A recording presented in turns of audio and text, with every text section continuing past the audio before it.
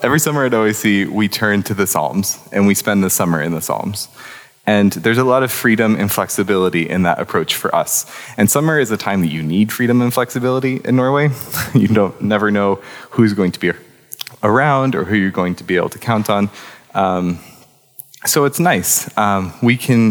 Each person preaching can just choose which Psalms seem relevant and what they have something to say about already.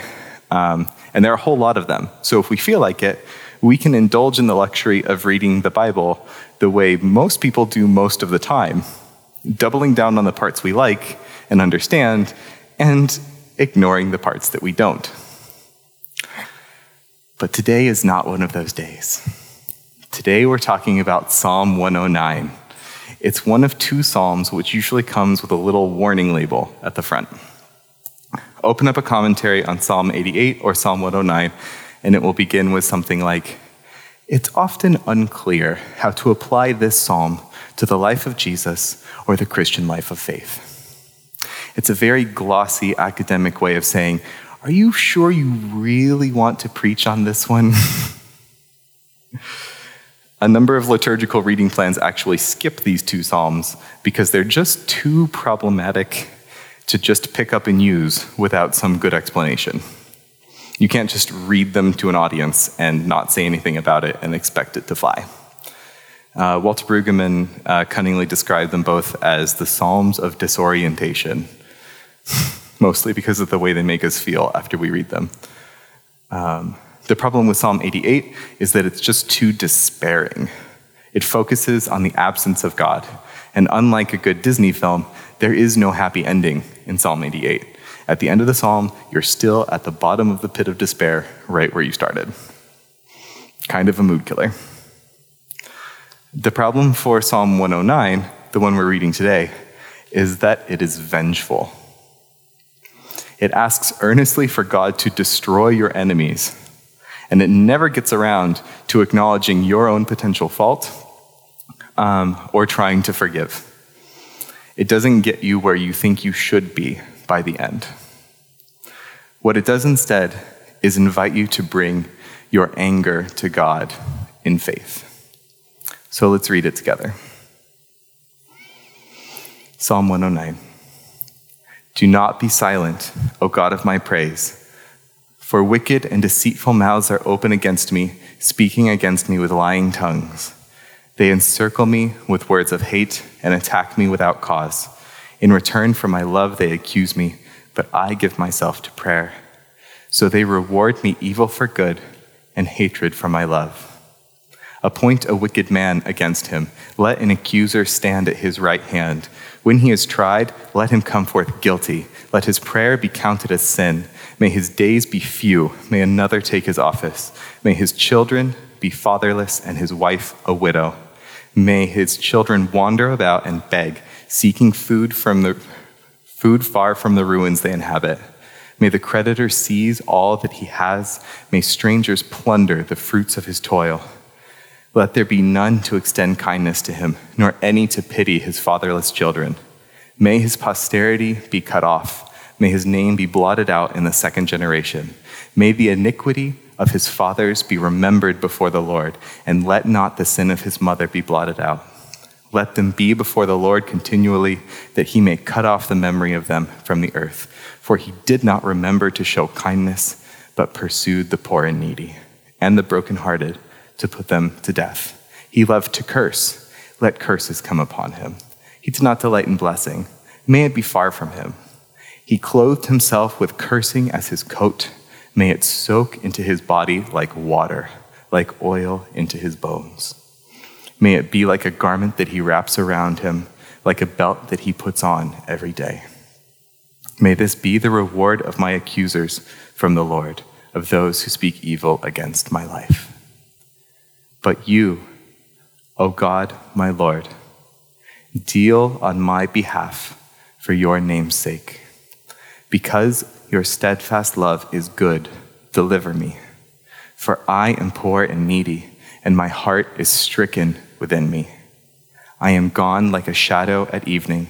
I am shaken off like a locust. My knees are weak through fasting. My body has become gaunt with no fat. I am an object of scorn to my accusers. When they see me, they wag their heads. Help me, O Lord my God. Save me according to your steadfast love. Let them know that this is your hand. You, O Lord, have done it. Let them curse, but you will bless. They arise and are put to shame, but your servant will be glad. May my accusers be clothed with dishonor. May they be wrapped in their own shame as in a cloak. With my mouth I will give great thanks to the Lord. I will praise him in the midst of the throng. For he stands at the right hand of the needy one to save him from those who condemn his soul to death. This is the word of the Lord.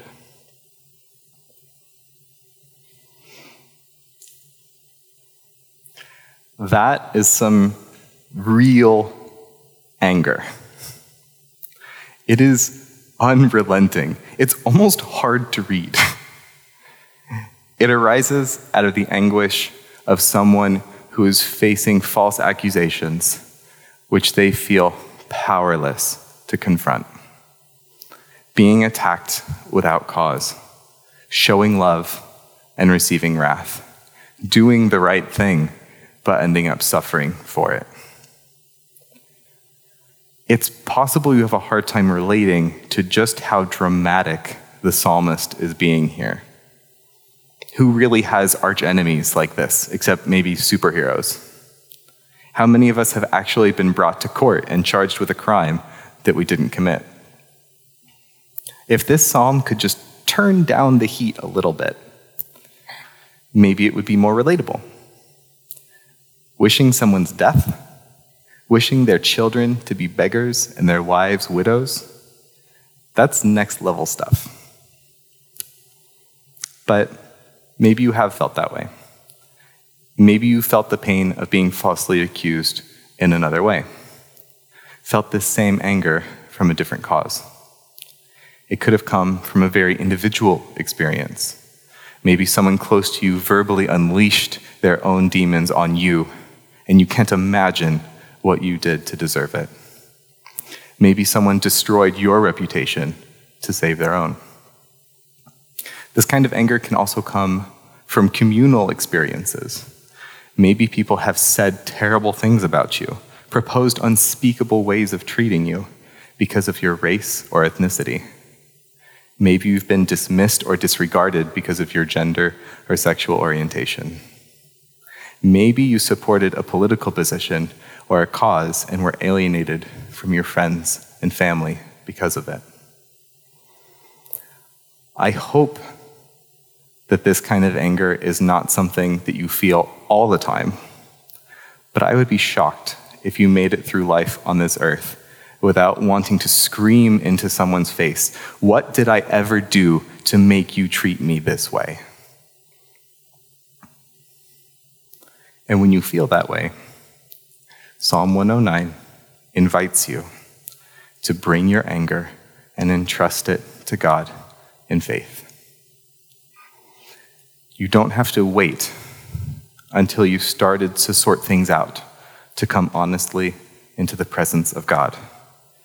The Psalms teach us to pray, and Psalm 109 teaches us to pray even our anger. Don't wait. Come.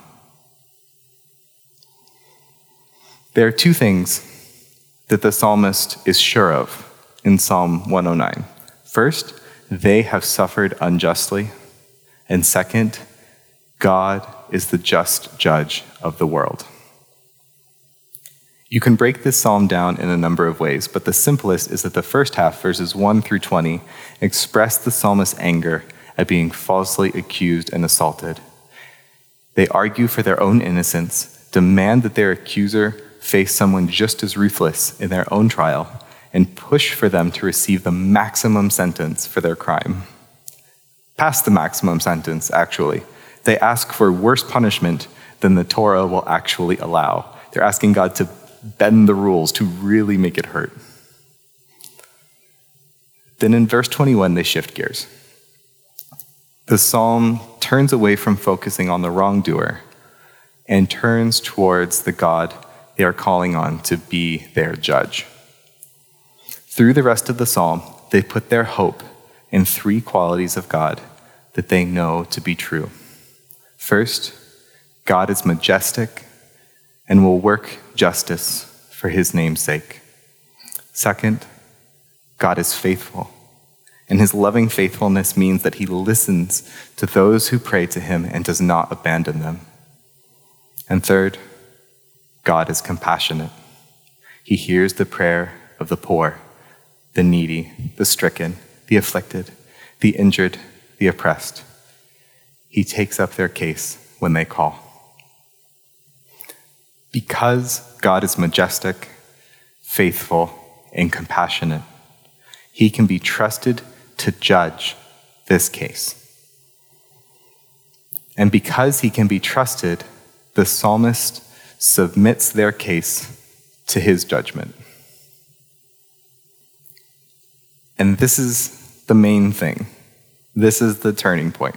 This is what makes Psalm 109 more than just an angry tirade or a bad Facebook post. When you submit your case to a judge that you trust, when you have enough faith in him to handle and control your case, you have to relinquish it for yourself. You cannot come into the courtroom of God and demand that the Most High take up your case and then start setting conditions about what you will do if you don't like his ruling. This is the God who says in Deuteronomy 35 and again in Romans 12, "Vengeance is mine." Bringing your anger to God in faith means handing over the case to his care. If you don't bring it to him, you'll probably do one of two things. One alternative would be to keep holding on to it yourself, suppressing that feeling of anger, denying its existence, but letting it eat away at you a bit each day. As the very often repeated quote goes, resentment is like drinking poison and waiting for the other person to die. Or maybe you'll decide to let your anger out, but not let it go, and you'll act on it instead. You'll carry out the sentence that you've decided on as best you can and ruin whatever high ground or innocence you once had. Then you'll be eaten alive both by your resentment and by your guilt. Psalm 109 invites you to bring your anger to God and entrust it to him by faith. It invites you to relinquish control of your case to someone who can be trusted with it. Most of all, it invites you to be free. As Christians, we look to Jesus as the prime example for how to live a life of faith. And when we read the Psalms, we do the same thing. We read them and we ask, okay, how does Jesus pray these? How does this work for him? Before we ask, how could it work for me?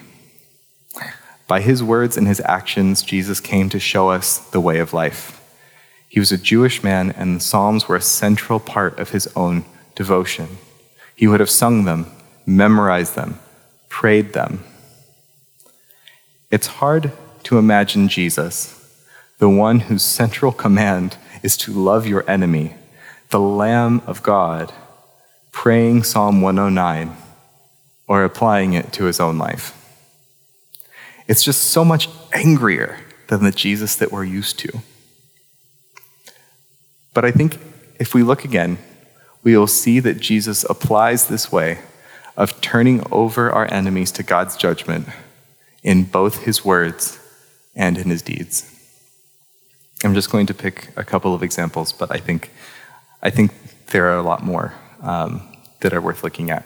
But just to focus on a couple. One is in Matthew 5, at the beginning of the Sermon on the Mount, where we find the Beatitudes.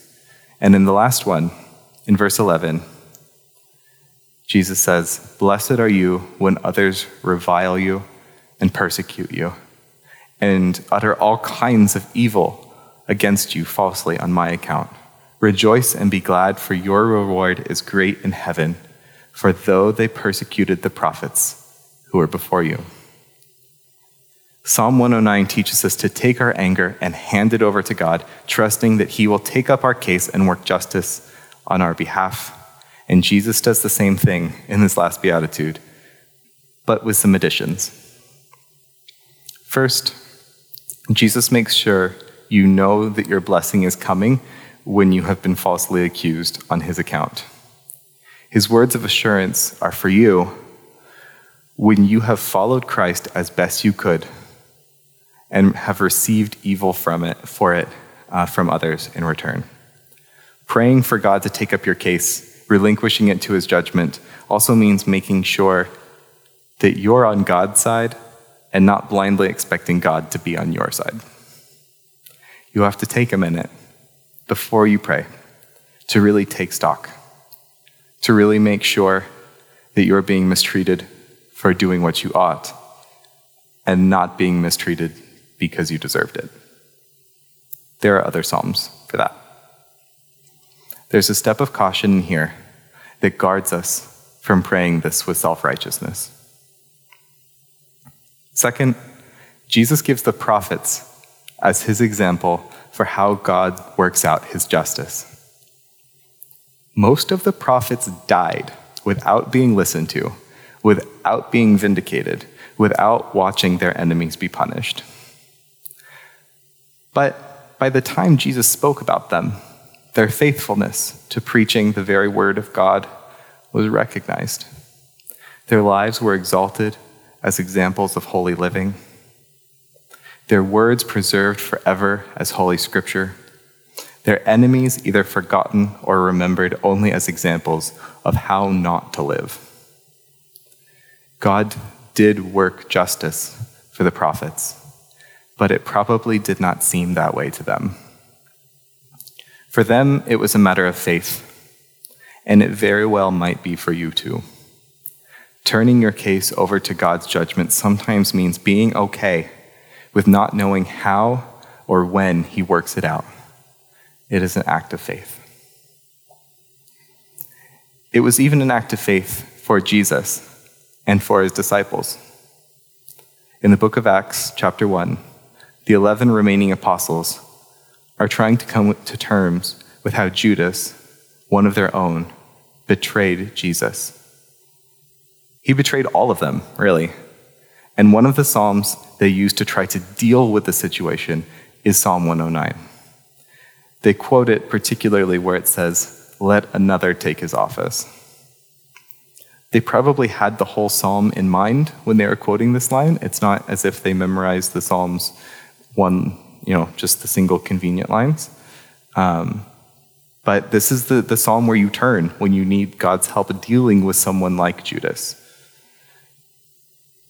So when Judas came to the Garden of Gethsemane in the night, followed by an armed mob, there to put Jesus through a botched midnight trial and pass a death sentence on him, I think it's fair to assume that Jesus was angry. In remembering that night, probably all of the disciples were angry with Judas for lighting the match that blew their hopes and dreams sky high. God had a perfect plan, and they knew that by now. They'd seen the resurrection, but that still didn't exonerate Judas or relieve their anger. He could do such a thing. How could he do such a thing when Jesus had only ever loved him and honored him? How could he do this to his friends, his brothers? So they turned to Psalm 109 and planted their anger in God. They let him judge both what should happen to Judas and how to move on. You can't know how God will decide to deal with the people who have mistreated you. It's very unlikely they'll end up like Judas did. In fact, it's very possible, even highly likely, that they will ask for mercy themselves and receive it. That's the risk you run when you have faith in God to be a good and just judge. You might not get the vengeance you ask for, but you will be heard and you will be free. So, what are we supposed to do with Psalm 109? How do you actually use this poem of anger and vengeance, wrath and heartbreak that so surprisingly interrupts your otherwise peaceful Bible reading? The first way to use it is to pray your own anger. When you are angry because you've been wronged and you need words to bring it to God, you can start here. Often what the Psalms do for us is give us the words that we can't find ourselves. Imagine the Psalms like a book of sonnets that a love-struck teenager uses to write to his sweetheart. He wants to share his feelings, but he knows that he's no poet. So instead he copies down a sonnet from Shakespeare into a letter.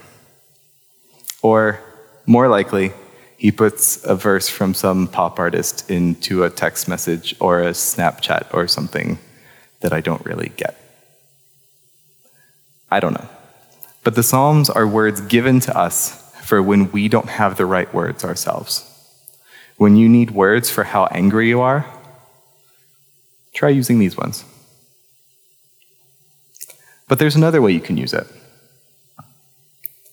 When there is injustice in the world that isn't about you, when there are things worth being angry about that aren't about you, or when Psalm 109 comes up in your regular reading schedule and you just don't need it quite this way for yourself, you can use it to pray for others. You can intercede for others in their suffering with these words, bringing their mistreatment to the good and just judge as if it were your own. When there's a genocide, when people are exploited, when people's rights are taken away and their dignity robbed from them, when what other people are going through is unbearable to them and to the rest of us, you can bring it to God by faith in this way. I said at the beginning of this sermon that this psalm is problematic because it does not get you where you think you should be going. You are not really ready to start loving or forgiving your enemy by the time you get to the last line. But every difficult and worthwhile thing has to be done in steps. Forgiveness is no exception, especially when it's forgiveness about something that really mattered. Of course, in the end, you want to forgive every person who has wronged you, everyone working unspeakable evil in the world. That's the end game. But when what they have done is really serious, chances are you won't get all the way there in a day. Psalm 109 offers the first step. Take every angry, hurt, vengeful feeling you have and bring it to God in faith, because nothing is beyond his care. Please pray with me. Almighty God, good and perfect judge of all things, we come to you with our pain and our anger at injustices directed at us and at innocent people around the world. In your mercy, hear our prayer. Display your majesty, remember your faithfulness, work out your compassion. By your Holy Spirit, give us faith to come to you in every circumstance of life and every stance of the heart, trusting you with both our joys and our sorrows. Through Jesus Christ, who suffered as we suffered and yet was without sin, and reigns with you now and forever. Amen. May the peace of the Lord Christ go with you wherever he may send you. May he guide you through the wilderness, protect you through the storm. May he bring you home rejoicing at the wonders he has shown you. May he bring you home rejoicing once again into our doors. Go in peace, in love, to serve the Lord.